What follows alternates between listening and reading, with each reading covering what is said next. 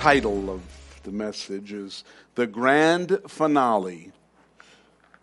That's our evening tonight, and the grand finale that will be coming shortly. We don't know when. You know, sometimes when we say shortly, people think it's like next week.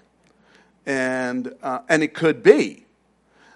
But because eternity is so long, the grand finale, even if it's 10 years, 20 years, 30 years, that's still short compared to eternity. You know what I'm saying? So let's look forward to that. So we are going to begin tonight. There isn't a consensus on who wrote Psalm 83. Maybe you've been kind of hearing about Psalm 83 because a lot of people now are more interested in Psalm 83 because Psalm 83 appears to be a prophetic psalm. Well, Asaph was able to write prophecy. He wrote some prophecy. He wrote some different psalms. And this is, I think, his final one in the Bible. So that in our Bible, at least, he may have wrote others that are not in here. But it's a song that speaks about the future. And so here it begins, "Do not keep silent, O God. Do not hold your peace, and do not be still, O God. For behold, your enemies make atonement, and those who hate you, you have lifted up their head. They have taken crafty counsel against your people."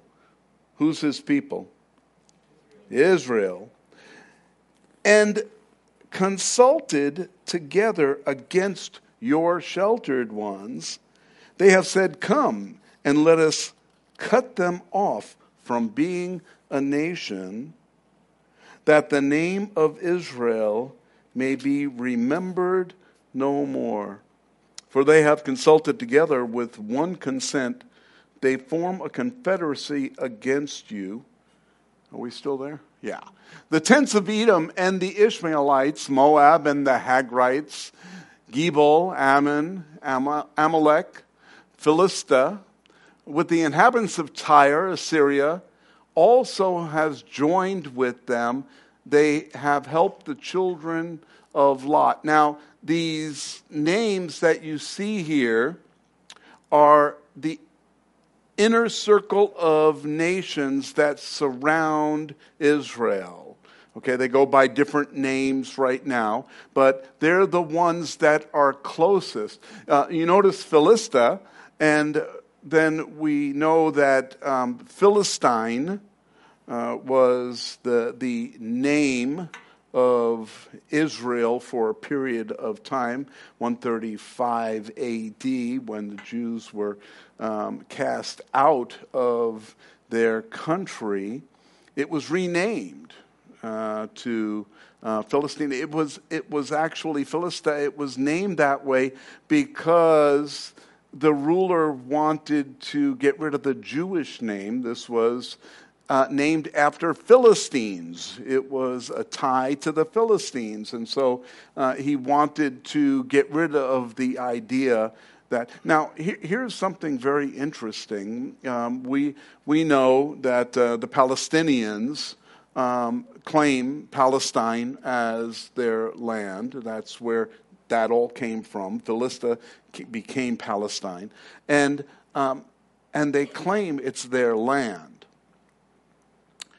It was the name of the land for quite a while. But the Israelites, the Jews that lived there, they were called Palestinians too. Everyone that lived there was called a Palestinian. I'm a New Yorker. I don't live in New York anymore, so I don't go around telling people I'm a New Yorker. Yeah. Besides, I don't want them to know.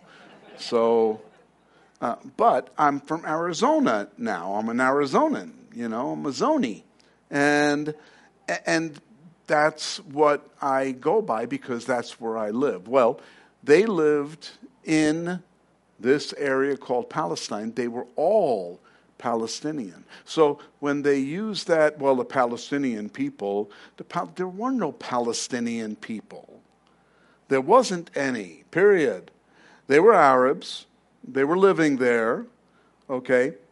When Balfour came up with the Balfour Agreement, I think it was 1917 or something like that, and when they came up with it, they had Israel and they had Transjordan. And really, that's where their land was. They didn't want any, they wanted it all for themselves. And they didn't want to divide the land. They wanted all of it. Now, Transjordan was actually twice as big as Israel. And so they would have had a land that was a pretty good size, but they didn't want it because they didn't want Jews, period. They didn't want them to be part of their land. And that's really what it was all about. And they wanted to get rid of the Jews. So we jump down to verse 15, where it reads, "So pursue them with your tempest." So now Asaph is saying, okay, God, these guys are jerks. These countries, they're coming to try to kill us. They want to destroy us. Pursue them with your tempest and frighten them with your storm. Fill their faces with shame that they may seek your name, O Lord. They may seek your name. You know, and that's a prayer that we should be praying even for Hamas, even for Islamic Jihad, even for Hezbollah. We should be praying that they seek the name of Jesus, that they seek the true and living God, not the God, not their Mohammed, and not their gods which are false, that we know them. Let them be confounded and dismayed forever. Yes, let them be put to shame and perish, that they may know that you, whose name alone is the Lord, are the Most High over all the earth. Amen. And so here, Asaph is calling them out, saying, Lord, you set this in order. And many theologians and different types of Bible teachers believe that this is for today. Now, reading it over and over, I got the impression, when we talk about Ezekiel chapter 38, and God says, I'm going to put a hook in your jaw and I'm going to draw you in. Okay, and we always think, all right, what would draw, Russia and Iran and Turkey into a war with Israel? What would do it? Oil, right? Energy, because that's what Russia lives on. Especially now because of the Leviathan oil reserve that's off the coast of Israel in the Mediterranean. They are selling that oil to Egypt so it can be sold to Europe, because Egypt has the way to get it there. And so now they are piping it to Egypt. Egypt processes it and then sells it to Europe. And so now Israel is making some good, because one of Russia's pipelines actually had a little problem a while back. And nobody knows who did it, and it's not working right now. And so they're losing lots and lots of money. And so this is a way for them to get control again by doing that. So these nations include Lebanon, Syria, Jordan, and Egypt, and they're all right there. Those nations, Jordan and Egypt, are in a loose peace treaty with Israel right now. It's not where they're buddy-buddy, but they have this loose treaty. They've had it for a long time, and they gave the Sinai Peninsula back to Egypt and said, okay, we'll have a peace. You know, Sinai Peninsula is almost as big as Israel, and they had possession of it. You know, they could have kept it, but they said, for peace, we'll make this. And it worked. They gave it back, and they have had peace with Egypt since that time. But Hamas, Hezbollah, Islamic Jihad, the Palestinians, there is no peace with them. You can't do a peaceful land deal. That's what they did with Gaza. They were in Gaza, and you know how they're saying that Israel is the occupiers of Gaza. Have you heard that? They're occupiers? They're not even there. In 2005, they left Gaza saying, okay, we'll leave and let you have it to run. Okay, you guys can have it. We will pull back all of our people. Now, they didn't cut ties completely. See, because without Israel, they wouldn't have water or electricity. Israel has been providing free water and electricity to Gaza since Gaza was there. And so Israel pulled back, and then in 2006, Hamas was elected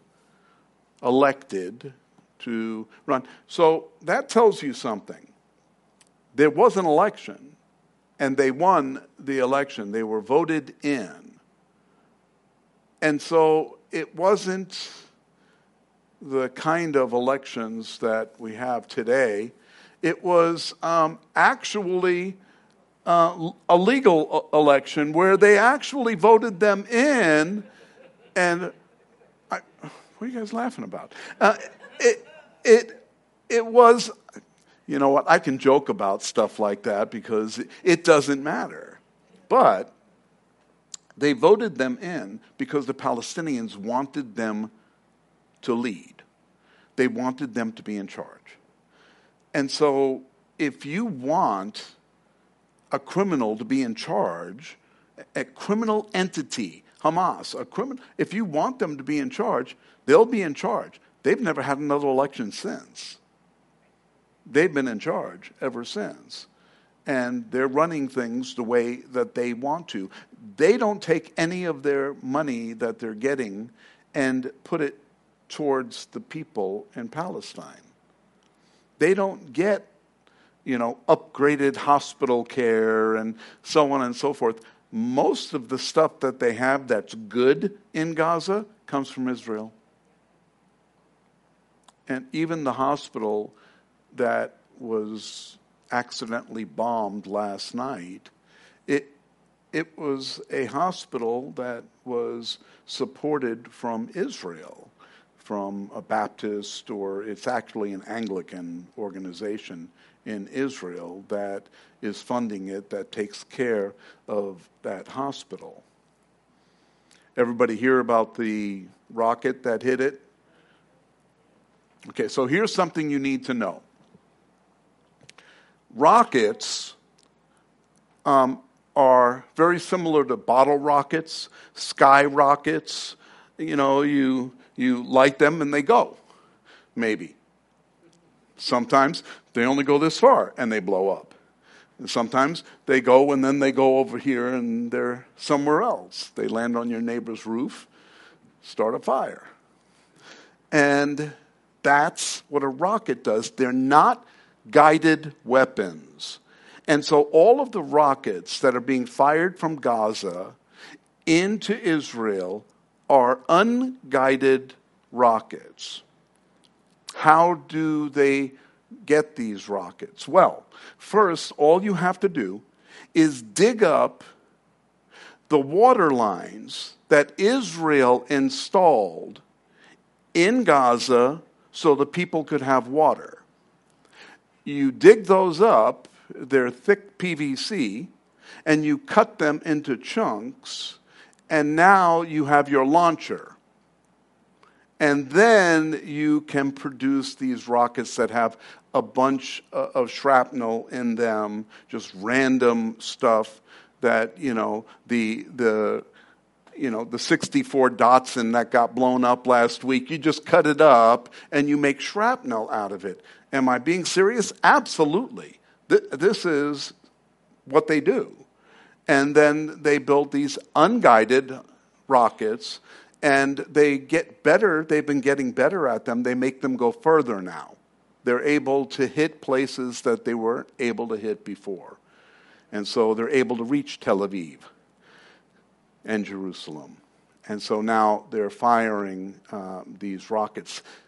The difference between their rockets and the Israeli rockets, Israel doesn't have rockets. They have missiles. They're guided weapons. Do you know how well they work? All the buildings that are laying on the ground were hit by these missiles. They were guided missiles that, how can they take a picture with a drone and a video and know exactly where that weapon is going to hit? And there it goes, it hits, and the building comes down. How? Because that's how it works. It goes to where it's supposed to. It's guided to the exact location it's supposed to go to, and it does what it's supposed to do. This weapon that landed outside the hospital, it didn't land inside the hospital. First clue. Israel's rockets, Israel's missiles don't miss. They don't just randomly hit cars out on the street. And when they do, there's a crater 8 feet to 20 feet wide, because it's that powerful. It will take out a building, it'll take out a road, it'll take out a runway at an airport. That's what they're designed to do. And so the rocket last night, they actually have a video of it, was being launched by Gaza. It went up, and then it came down, and it landed on some cars. And, I mean, it wasn't even that good of a rocket, because it destroyed like 4 or 5 of the cars, and, yeah, it made a mess out of the place. But it wasn't like an Israeli guided missile. It didn't do the damage. And so that, in and of itself, this is before I knew all of what they've been reporting. Even before I saw the actual video of the rocket being launched and everything. Before all of that, as I was reviewing the info this morning, and I saw the site that they were looking at where the hospital was, and I said, that hospital's still standing? It wasn't Israeli. Because if they were going to take it out, it would have been taken out. When they said there were 500, now they're saying 200, now they're saying, okay, well, under 200. And they would have taken out everything. It would have been gone, just like you've seen with the rest of the buildings that they've been taken out. So, I'm explaining that because it has nothing to do with I'm supporting Israel's attack or I am supporting, what Hamas. No, it has nothing to do with that. It's just facts. I'm just going over the facts of the situation. Here are the other facts. The rest of the world immediately jumped on the bandwagon and said, oh, Israel did this. It's Israel's fault. Not just the rest of the world. New York Times started reporting it immediately. Rashid Tlaib, was out there saying that it was, our fault. And, this is ridiculous that people, well, here's the sad part, is that young people that don't know the difference between a rocket, a guided missile, or a Toyota 4Runner, they don't know the difference. They just, whatever they're told, and if they're told by someone that's credible, then stupidity reigns. And that's what we're seeing, unfortunately, today. So the current war with Hamas may be the opening salvo of the Ezekiel 38 war. This may be the hook in the jaw, especially if Hezbollah gets involved, especially if Iran gets involved. They're threatening. And if they get involved, this may be the opening salvo to kick off. If that's true, guys, be ready, because we're not going to be here very much longer if that's true. Even if it's not true, we may not be here very much longer. So, we should always be prepared. But for me, I'm not trying to be dramatic. I am just trying to be realistic, looking at this and seeing everything taking place and understanding Bible prophecy. And I think, wow, everything is being set up. Everything is in order for what God is going to do, because he already told us what he's going to do. He already gave us all the details. Nothing's being hidden. So the U.S. seems to be supportive of Israel, sending in the aircraft carriers. We have another one in the Persian Gulf. Not a good place. Persian Gulf is not a good place to have an aircraft carrier. I'll tell you. I don't know that they do. They may have a flat top in there. They may have like an LHA or an LHD in there or something like that. But I don't know that they have an aircraft, because the Persian Gulf is very shallow. And it's very dangerous for big ships to go into. Anyway, let's hear what the president has to say. He says, Israel must eliminate Hamas, but path to Palestinian statehood also needed. There's that but. U.S. President Joe Biden says Hamas must be destroyed, but there must also be a path to a Palestinian state. There is. It says Jordan this way, and go over there and live. Biden says during an interview on CBS's 60 Minutes that Hamas engaged in barbarism that is as consequential as the Holocaust. He's right. Okay? So that part is correct. And people are comparing this to 9/11. And a lot of people are saying it's not 9/11. This, 9/11, there were a lot more people that died and so on and so forth. We have 370 million people in the United States, or 335, somewhere in there. We got a lot of people in the United States. They have 7 million. So losing the number of people that they had, it's 30 times 9/11 in the number of people that were lost. So numbers-wise, they lost a lot. And probably in their country, almost everyone lost someone that they knew, or someone that knows someone that they knew. It's going to be very close in that regard. So I'd like to see how long this support stays. The hospital event last night kind of made things a little shaky, and then they proved it to the president. So the president and Bibi sat down and they talked together. They were on TV and everything. And the president says, hey, we know that this was not, this was not you. This was the other team.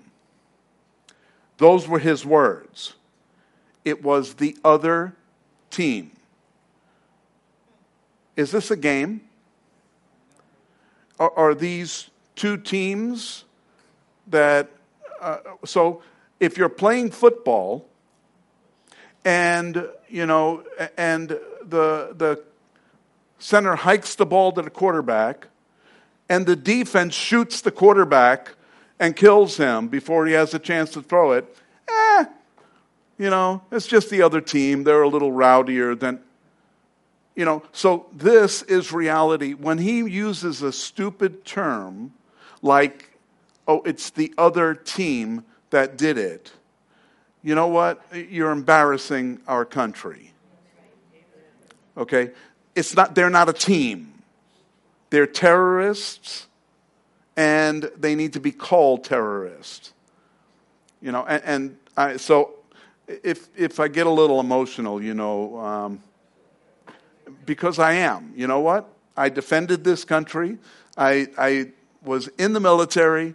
I served overseas. I was there in the Persian Gulf for the Gulf War, and I've seen the good, the bad, and the ugly. There are good Arabs there. There are some good, I got to go to Dubai, United Arab Emirates, Abu Dhabi, hang out and shoot pool with some, and they were good people. Weren't very good at pool, but they were good people. That was good for me, though. So, but even in the U.S., there's quite a bit of support for the killing of Jews. So, demonstration rally across the U.S. in response to violent conflict between Israel and Hamas. First of all, so this is PBS. So, it isn't a violent conflict. It's a murder.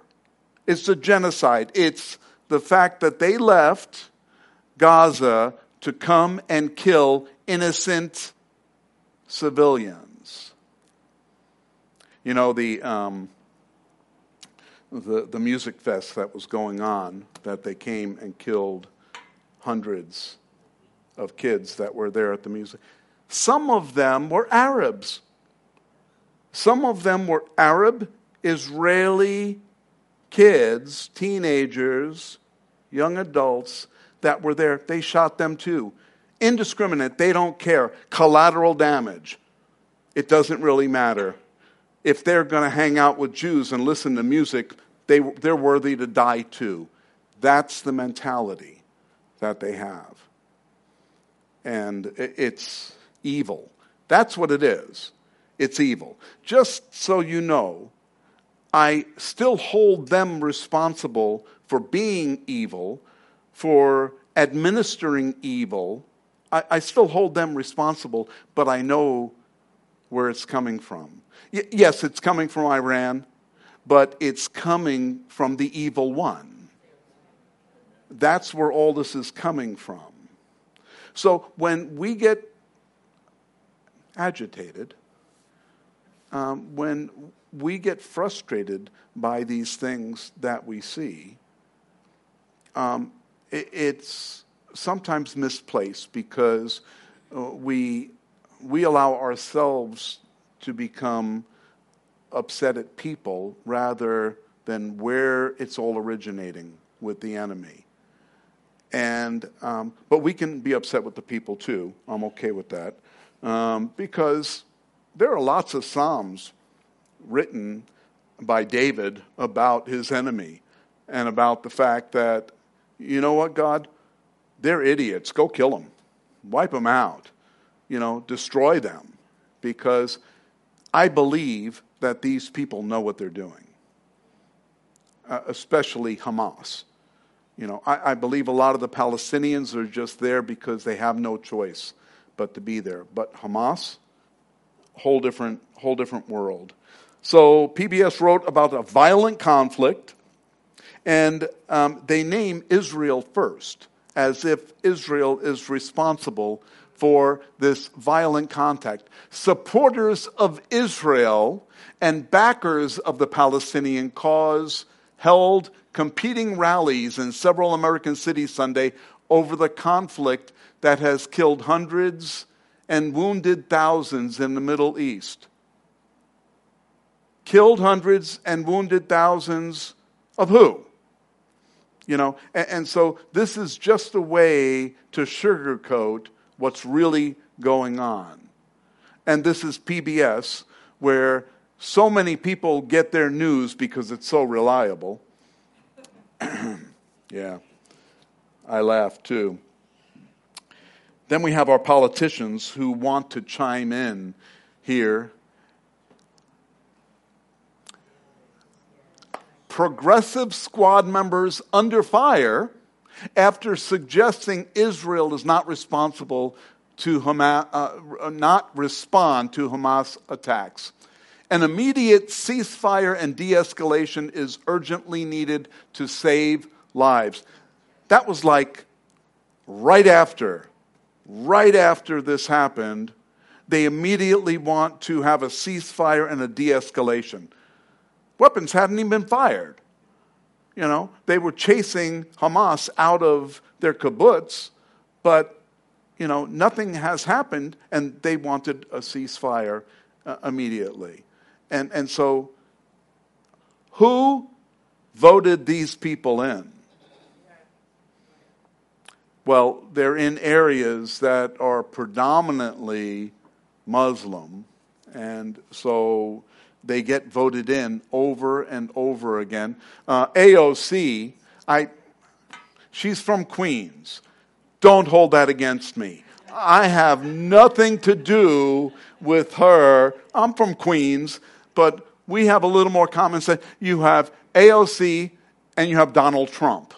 So Donald Trump is from Queens too. He got to be president. AOC got to be present. It's almost the same. A lot of letters are the same in that. So they immediately spoke out against them, and they called for this ceasefire. When the hospital was bombed in Gaza, they did the same thing. It was like, hold on, we're going to blame Israel for this, and you guys have got to stop firing now, because now look, you're blowing up hospitals, so you've got to stop launch. And there are countries all over the world that are like, yeah, they have to stop. This is getting too dangerous now. I just don't understand. So you can go to the blank one. Iran has hardly been mentioned by the president, and that's something that I find concerning, especially because he was so happy to give them billions of dollars.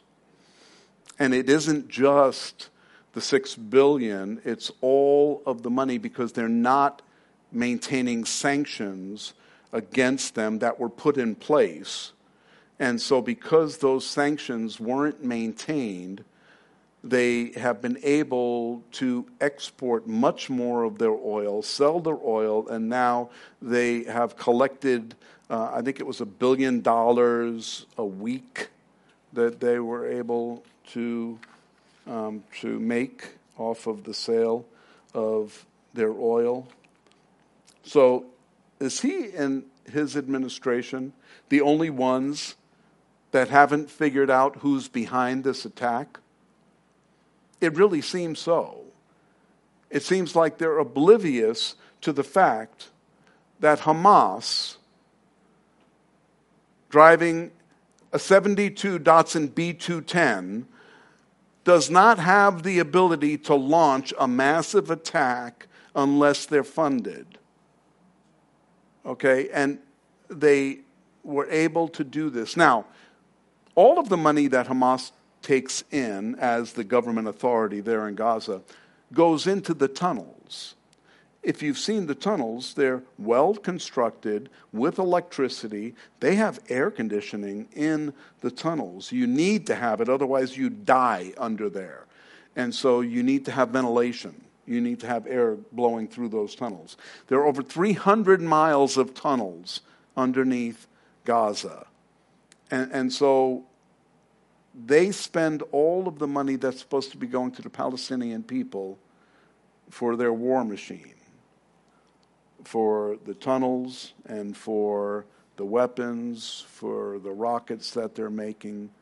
All of those buildings that you see being toppled by guided missiles are weapons facilities, are offices of Hamas, are places that they use to continue to enhance their capabilities. And maybe not. Maybe they're just barracks, but we're taking them out too. And they have had this plan. So really what we're doing is just taking buildings out so that they don't have any place to regroup to, but they're staying in the tunnels. They're living in the tunnels. And tunnels are very dangerous places. It's hard to be able to fight a war in a tunnel. I say just seal up one end and see what happens. Every time you find a tunnel, seal it up. See what happens. See who comes running out the other end. Because eventually that's what's going to happen. If you seal up one end, air doesn't flow through anymore. And now they have to move. So, they haven't called to ask my advice. That's the advice I would give them. So I have my number out there. So, here, Hamas admitted to the fact that Iran was helping them. I don't know if you knew this, but at the very beginning, they said, yes, this was all part of a plan that Iran put in place. They funded, so on and so forth. And then Iran came out and said, no, we had nothing to do with that. Oh, we taught them how to fish. But, we're not, and when they say fight is what they're really talking about. But still, oh no, we didn't do that. We just taught them. And then Hamas said, oh no, they didn't. Right. They didn't want their money cut off. But everyone knows Hezbollah and Hamas are both funded, even Islamic Jihad are funded by Iran. Now, who can even not see that? Anyone can see that, just understanding the layout. Iran gets on the TV and says, we're going to kill you, we're going to wipe you out, So if you can't figure this out, next slide. Hamas coordinated with Iran before and during Israel attack, officials say. This is Newsweek. Hamas was in active coordination with Iran before, during, and after an attack against Israel over the weekend, a senior Hamas official said. Ahmed Abdullahi, I forget, Ahmed. Hamas's representative in Lebanon said in response to a Newsweek question in an audio conversation on X that Hamas had also coordinated with Iran's Lebanese ally Hezbollah and with other factions of a so-called axis of resistance before the assault, the deadliest Palestinian militant attack in Israel's history. So there we go. We now know that they did it. There's the guy that said that they did it. And he was a leader. He knows all of these things.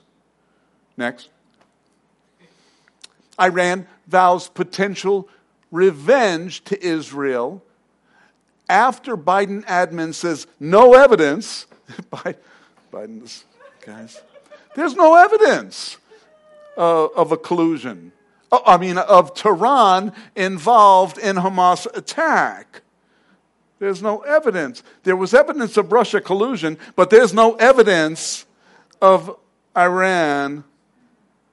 Iran's foreign minister has warned that an Israeli ground offensive in Gaza would force Iran to intervene, likely expanding the war to other parts of the Middle East, according to a report. So what they said is that they're going to expand the war effort.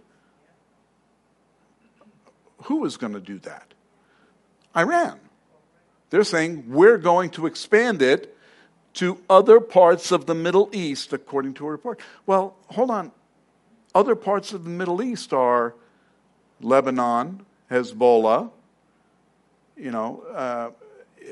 where else?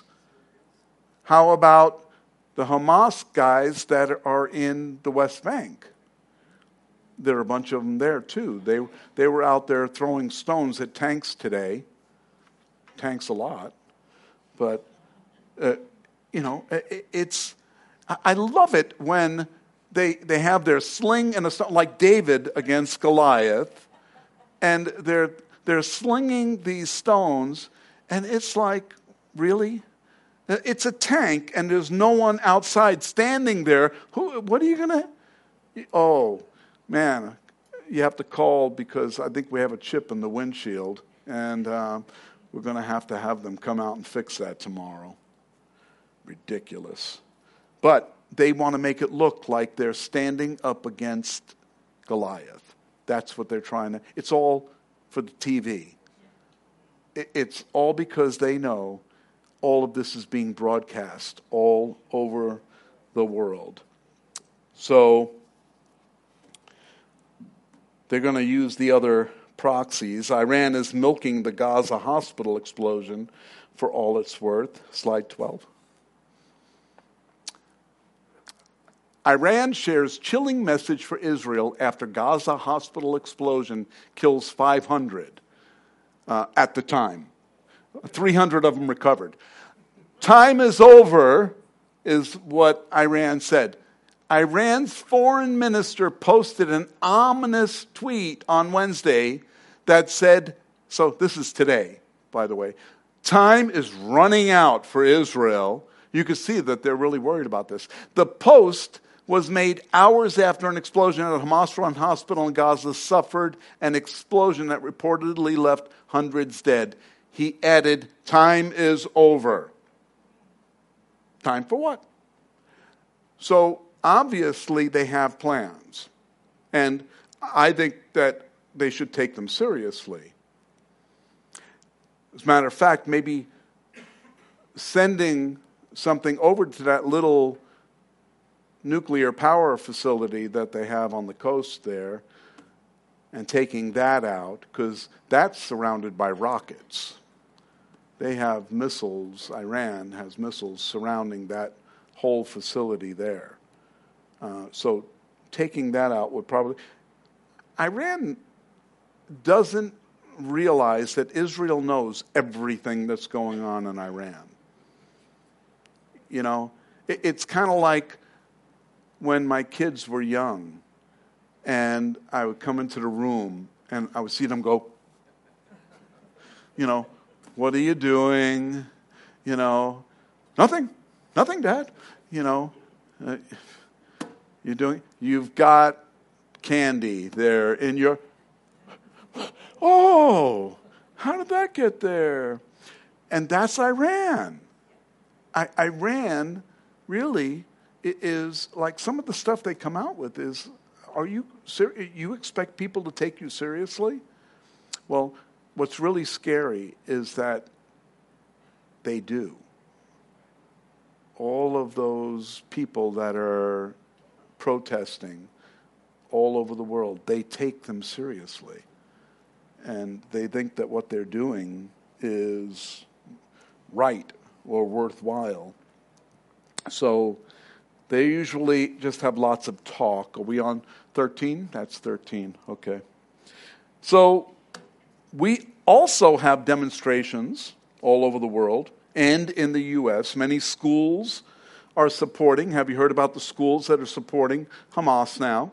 And they're coming up with all kinds of reasons why they... These kids, I can't say it, I'm in church. They are lost. How did they get there? First of all, I blame parents that sent them to the schools that they're going to. you know. And if your kid wanted to go to a school that to learn stupidity and you paid for it, you're culpable, you know. And if they wanted to pay for it, you go right ahead. You go there, let me know, you know, if I need a basket weaved when you graduate, I'll let you know, and maybe I'll give you $5 for it. But we have seen the degradation of our education system, and this is the evidence of it. I mean, it's been going on for a very long time because some of those people that I grew up with are politicians, and they're in office, and they're the ones that are saying the stupid things that but they were saying the same things when they were teenagers.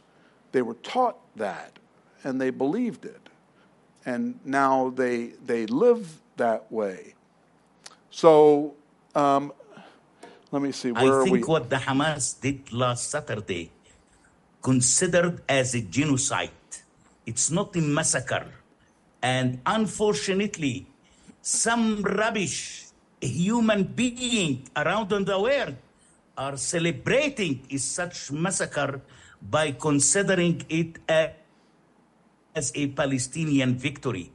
I think that if in the 21st century, massacres can be considered as victories, that means that this is the end of humanity.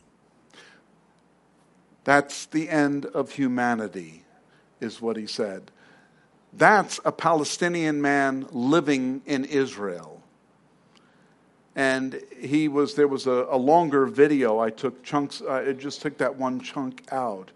But he's like, what is going on? I have no idea what's wrong with these, but they have no idea what's going on. I was talking earlier about the group of Israelis that were on Capitol Hill. They were there. They went into the rotunda. There were one of the largest groups there in the rotunda, and they were shouting for Israel to stop, to have a ceasefire and to stop attacking Gaza.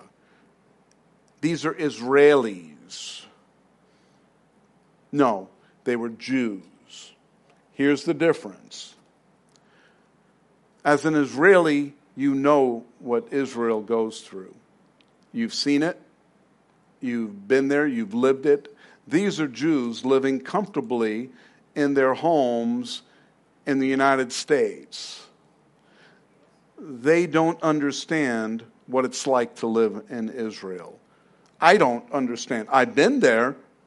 You know, I've even gone into some of the homes there. But it's not really understanding what it's like to live there as a Jew. But they want to be there. They want to be there defending their country because that's their country. Just like we want to be here defending I'm glad I live in Arizona. I can carry a gun if I want to. I can protect my family. You know, I'm glad that I live in a place that's free, that we can defend ourselves. I'm a little shocked because when you're in Israel, you don't just see the military, the IDF, walking around with submachine guns and stuff like that. You see civilians walking around with submachine guns. Once they get out of the IDF, or if they're on weekend leave, they carry their weapon with them. You know, they don't keep that at home. Oh, I've got to lock it up in the armory. No, they're walking the street with it. And you've never felt safer. I never felt threatened by walking around through Israel. I felt threatened in Tel Aviv on Purim, I happened to be there on Purim in Tel Aviv, and I felt threatened by men walking down the street in tutus. Okay? Seriously, Tel Aviv is a very homosexual community, but that wasn't the reason why. Purim, where we would be celebrating like a religious holiday, like Easter, they dress up in costumes like we do at Halloween. And so they celebrate Purim like it's a mixture of Mardi Gras and Halloween. And that's what Purim is like in Tel Aviv. It's upsetting. It really is upsetting. So, and that's what I got to witness while I was there. And I thought, these people are out of their minds. But that's because it was Tel Aviv. That wasn't going on in Jerusalem. And I said to them, why did I book a hotel in Tel Aviv? But, I flew in that day, so I had to stay somewhere. So that Palestinian man, says it's the end of humanity. And that is accurate. He's seeing the degradation of morality to the point where humanity has lost its humanity. And we're seeing that before our very eyes. Most of the mainstream news channels are ignoring this topic completely. But there was one Newsmax guy, I was watching this yesterday, and I said, oh, this guy is great. I got to show them.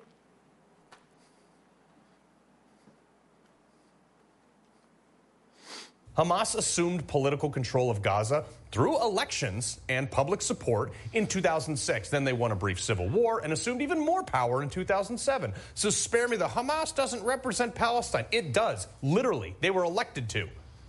These overly educated kids, they don't care about that. Because look who's teaching them. This guy. If you have kids at Cornell, parents, pull them out immediately. A professor there told students that he found the unprompted slaughtering of Israeli civilians, quote, exhilarating and energizing.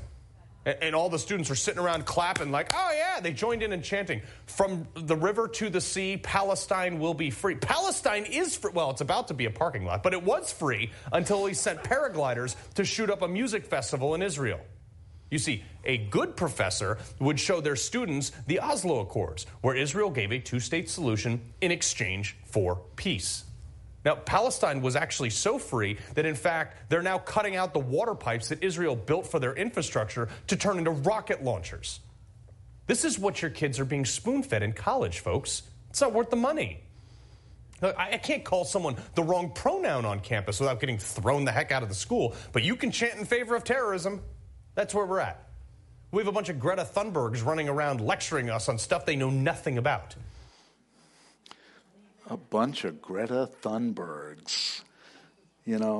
So while we're talking about that, we'll leave Israel behind for a little bit and talk about climate change. And there is climate change. As a matter of fact, when I was here earlier today, the climate was pretty toasty in here. I changed it. And so you're comfortable because I'm in charge of climate change.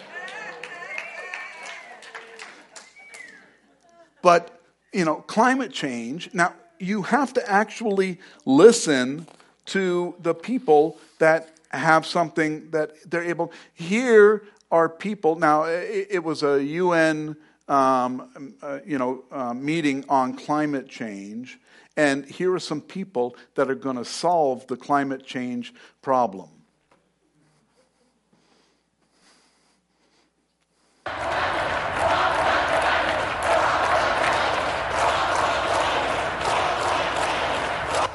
Reflect the concerns of parties.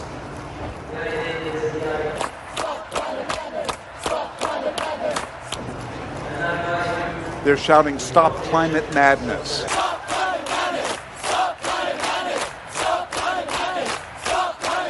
The people are inside this room talking about climate change.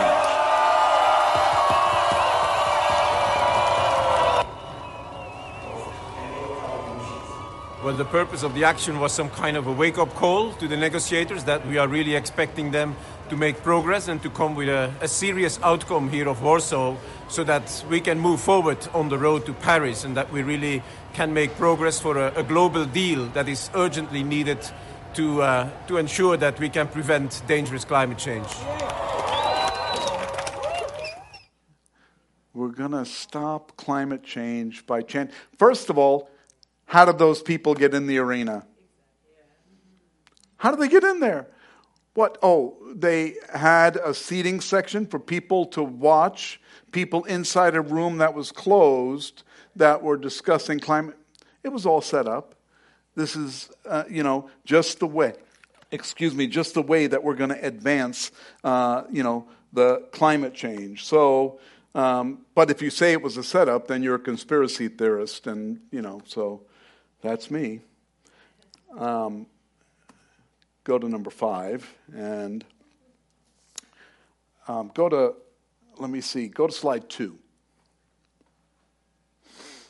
Okay, so Nobel Prize winner Clauser signs There Is No Climate Emergency Declaration. Have you heard about the There Is No Climate Emergency Declaration? It started last year, and they started getting all these scientists to sign up. The reason why a lot of people haven't heard about it is because no one's reporting it except for a few, news sources.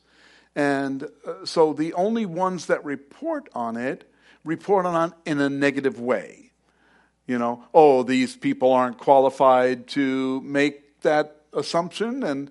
And well, this is a Nobel Prize winner he's the second one now that has signed on. 1,600 climate scientists and people that are in the climate, I don't know, weather people, And so our weather people are so stinking accurate. So that just tells me, if you live in Arizona and you can't get the weather right, get another job. You live in Washington, it's going to rain. Oh, you're probably right 90% of the time, And so Arizona, it's going to be sunny. You'd be right 90% of the time. I don't understand. Anyway, go back. So the declaration pushes back on the fact that carbon dioxide, a gas necessary for life on Earth, due to its role in photosynthesis, is categorized by the climate hysteric community as a pollutant.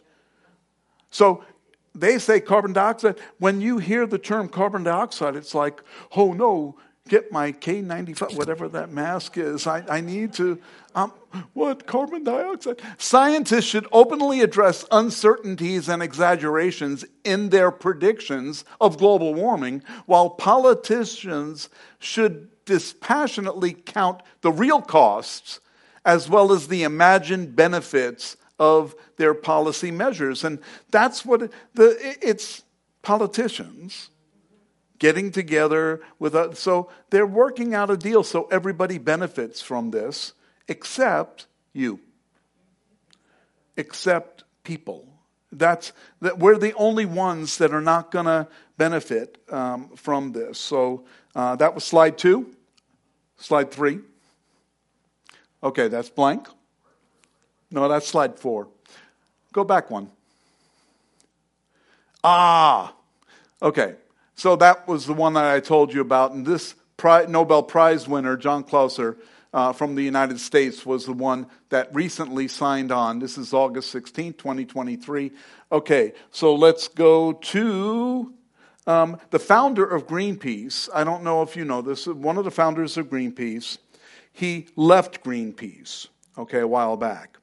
And the reason he left is because Greenpeace is all into, wind energy and into solar and so on and so forth.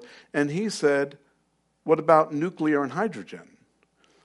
And they're like, oh, no, we're not going to do that. Well, how many deaths have we had from nuclear disasters in the United States?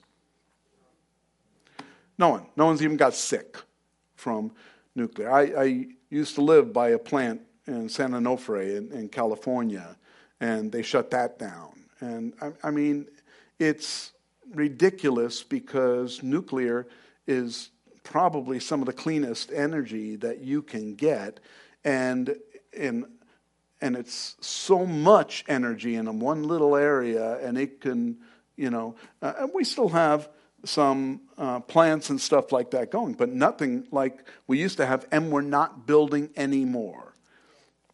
So this is pretty sad. So here's the founder of Greenpeace.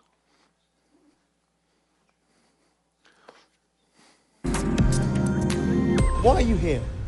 Well, one of my missions is to turn on its head the idea that carbon dioxide is a pollutant and somehow dangerous, when in fact it is the most important nutrient for all life on Earth, and without it this would be a dead planet. So I say not only is carbon dioxide good, it is essential, and it's a good thing that we are putting some more carbon dioxide in the atmosphere because it was running low before we came along. CO2, we know its benefits for plants, but it is a known greenhouse gas, and we're pumping too much of it in, leading to global warming.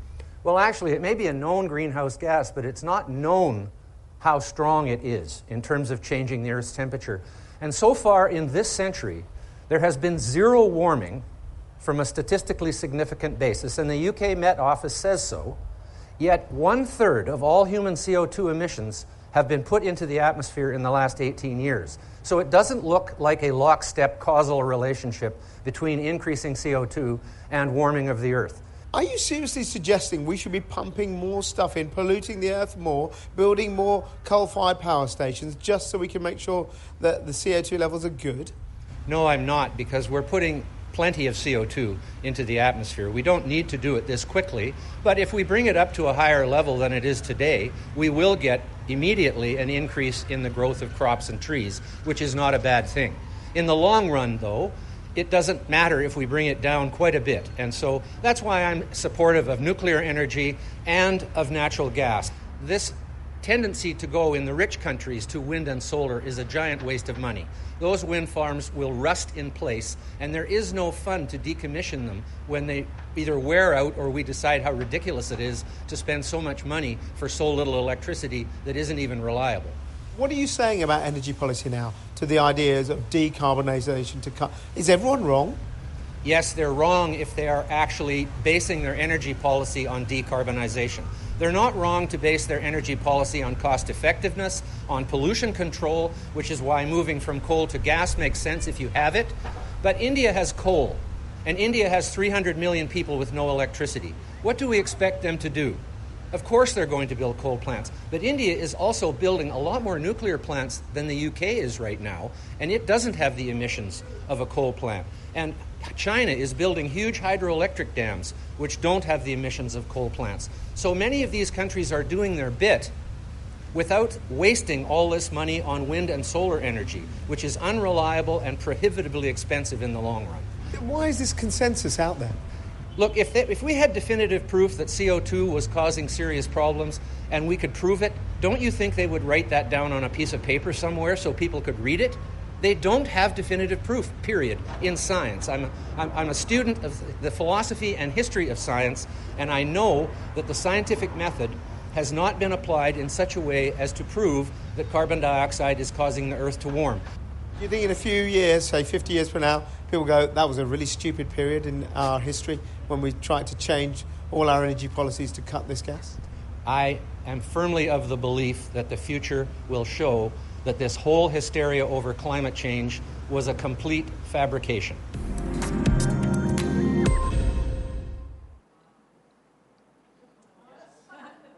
This is all wrong. How dare you? Had to get Greta in there, the climate expert. So I feel bad, all right. So I feel bad for Greta because you know what? She didn't come up with that on her own. You see, she was put up there by her parents and by others that came up with this whole thing. Let's put Greta up there. She just says stupid things all the time, and we could put her, she won't even know what she's saying, but, people will believe her because she looks so believable. And that's all you have to do is look believable. And she just looks like she really means what she's saying. And I believe she does. She believes what she's saying because she was told that that's what you need to believe. But she has no idea what she's talking about. She's not a climate scientist. She was, 15 at the time or 14 at the time that video was made? She's 21 now and a multimillionaire. So what does that tell you? Greenpeace and the whole Greenpeace effort, they parted, and this guy said, hold on, I'm taking the smart path, and I'm coming up with solutions. The rest of the organization went the other way. So now we've seen what's going on with wars in Israel, and then we see what's going on with climate change. And now let's take a look back at wars and rumors of wars, as we're told that we're going to see in the Bible. So the U.S. must be ready for simultaneous wars, this is from Reuters, with China, Russia, reports say. The United States must prepare for a possible simultaneous wars with Russia and China by expanding its conventional forces, strengthening alliances, and enhancing its nuclear weapons modernization program, a congressionally appointed bipartisan panel said on Thursday. The report from the Strategic Posture Commission comes amid tensions with China over Taiwan and other issues and worsening frictions with Russia over its invasion of Ukraine. Next slide. So now there's an AI arms race, and China and U.S. compete to see who can unleash killer robot soldiers first, as military power hangs in the balance. And there's a whole article about what they're doing and how they're achieving this. Next slide. And so China and the U.S. are locked in this race to develop new weapons controlled by AI, a battle that could determine the world's balance of power. The race with China to build autonomous weapon systems is the defining defense challenge of the next 100 years, Christopher Alexander, chief analyst officer at Pioneer Development Group, told Fox News Digital. So this is actually an unmanned aircraft, a drone-type aircraft that launches AI-type weapons. And I don't have the time to read every single thing. I would have been doing this for 6 months just to get through tonight. So that's what's going on there. This is wars and rumors of wars. So, wars. There's Russia and Ukraine. There's China and Taiwan. There's Iran and Saudi Arabia. Civil war in Turkey. There's a civil war in Iraq going on. There's the Syrian war and the Kurdistan independence war that's going on. A civil war in Afghanistan. There's China and India are also starting to muck things up. And North Korea and South Korea, or maybe North Korea and Japan, or maybe North Korea and the United States, North Korea and the whole world. They're just going to shoot a missile at someone. They're just trying to get it to fly straight before they actually do it. Then there's Yemen and Pakistan and Ethiopia. There's a list of countries a long way that are having different kinds of problems. And these are the wars and the rumors of wars that we're told about in Matthew chapter 24. So we see all of these things taking place in our world today. We see the very thing Jesus talked about. We see the players getting into position to complete the rest of the story. And it's going to be pretty dramatic. Right now, we covered everything I really wanted to cover tonight. Natural disasters are another thing that's happening. Do you know why? Climate change. Got to blame it on something, you know. So obviously it's climate change that's causing these natural disasters. And persecution is another sign. And right now in the United States, we don't have persecution against Christians. Or do we? You see, it's not what outward persecution that you see yet. But what they're doing is changing the wording of hate crimes, and they're getting people so geared in their wokeness so that they're getting people to agree when the time comes. See, how many people agree that everyone that was in the Capitol on January 6th that were there, they all should go to jail? But this other group that's in the Capitol, or Antifa, when they destroy, cities and, make an autonomous zone and kill shop owners, oh, that's okay. But whoever was in the Capitol, they're criminals. Who is making the rules? And so that's why we're the next target. This is just what happens when you have when you have one of those. So we have a leader that's going to, and I don't blame it on President Biden. He doesn't know what he's doing half the time. So, I know that's sad because he's the president, but I really don't believe that he's in control of our country. Maybe I'm a conspiracy theorist, all right? We didn't land on the moon. We really landed on Mars. We just said it was the moon.